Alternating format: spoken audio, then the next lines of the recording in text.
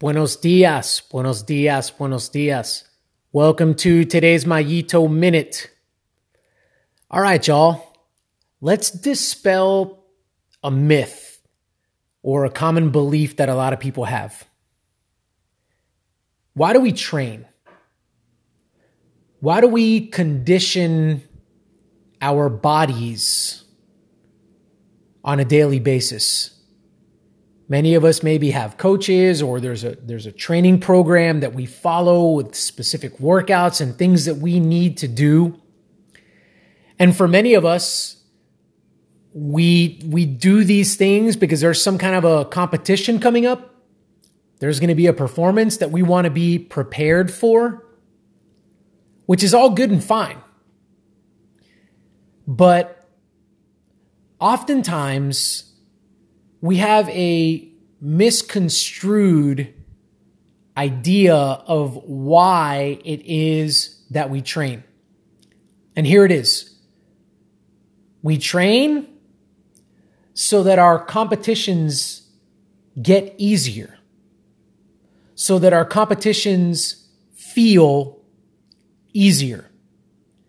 The more I can prepare and the more I can train, then that means that like on race day, on competition day, what used to be extremely difficult for me to do is now going to be easier. Folks, that is the wrong way to look at this thing. The reason why we train is to condition ourselves to be able to do harder things during our competitions. It's not so that we can compete at the same level and it feels easier. That'll happen, by the way. I mean, that is absolutely going to be true.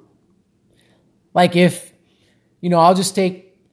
I'll just take track and field because it's easy because it's a timed event around an oval, so the distance stays the same.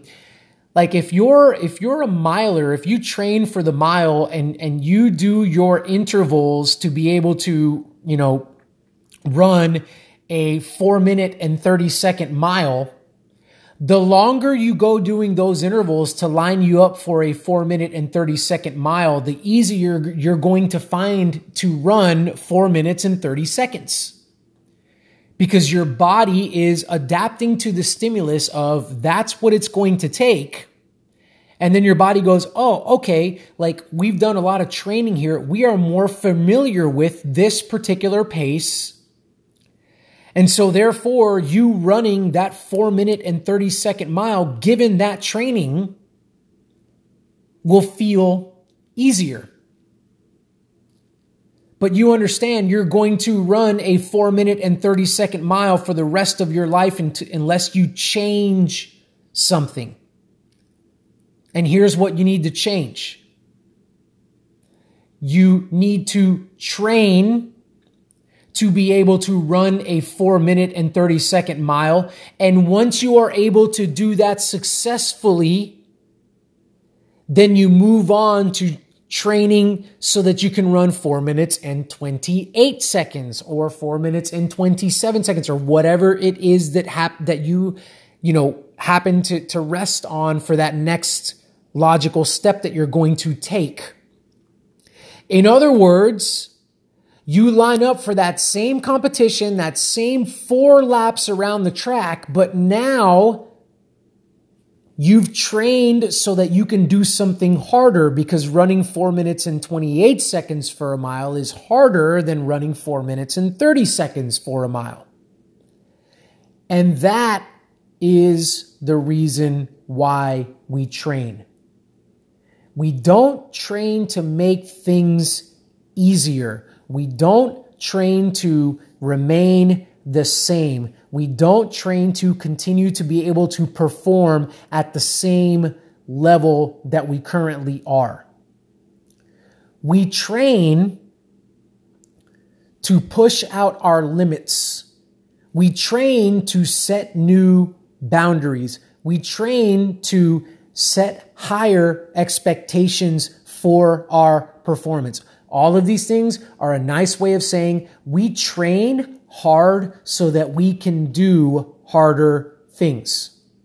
I'm going to say that again. We train hard so that we can do harder things. So that as the stimulus in your body during a competition reaches that former level, you are able to push beyond that and go to another level. Your performance has a higher standard now. You are able to perform at a higher level.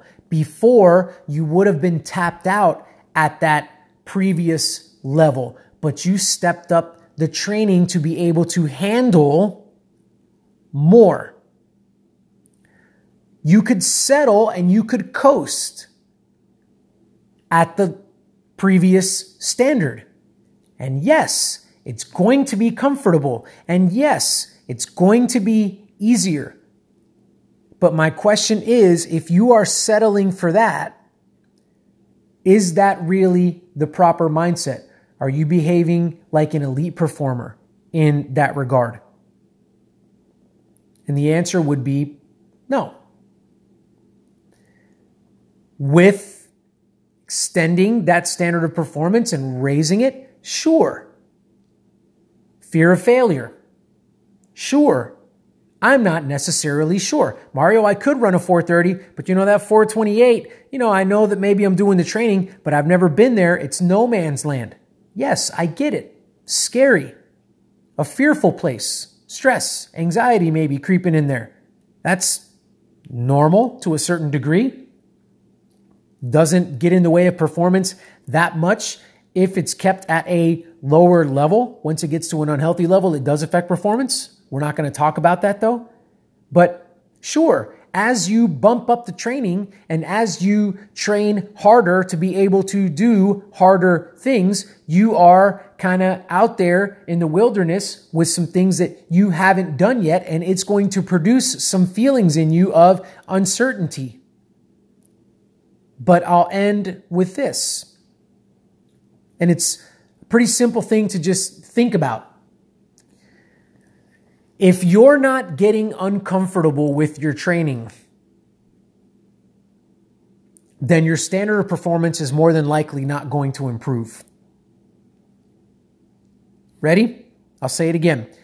If you are not getting uncomfortable in your training, then your standard of performance is likely not going to improve. It's likely not going to increase because you're comfortable.